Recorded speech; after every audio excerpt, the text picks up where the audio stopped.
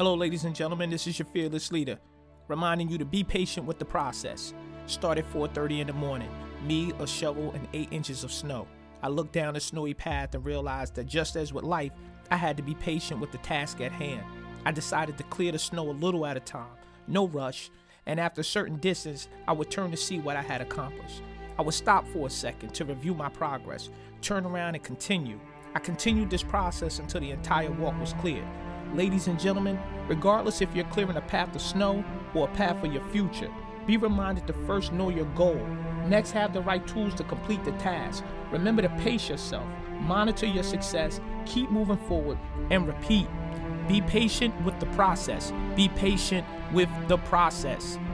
Fearless Leader, out.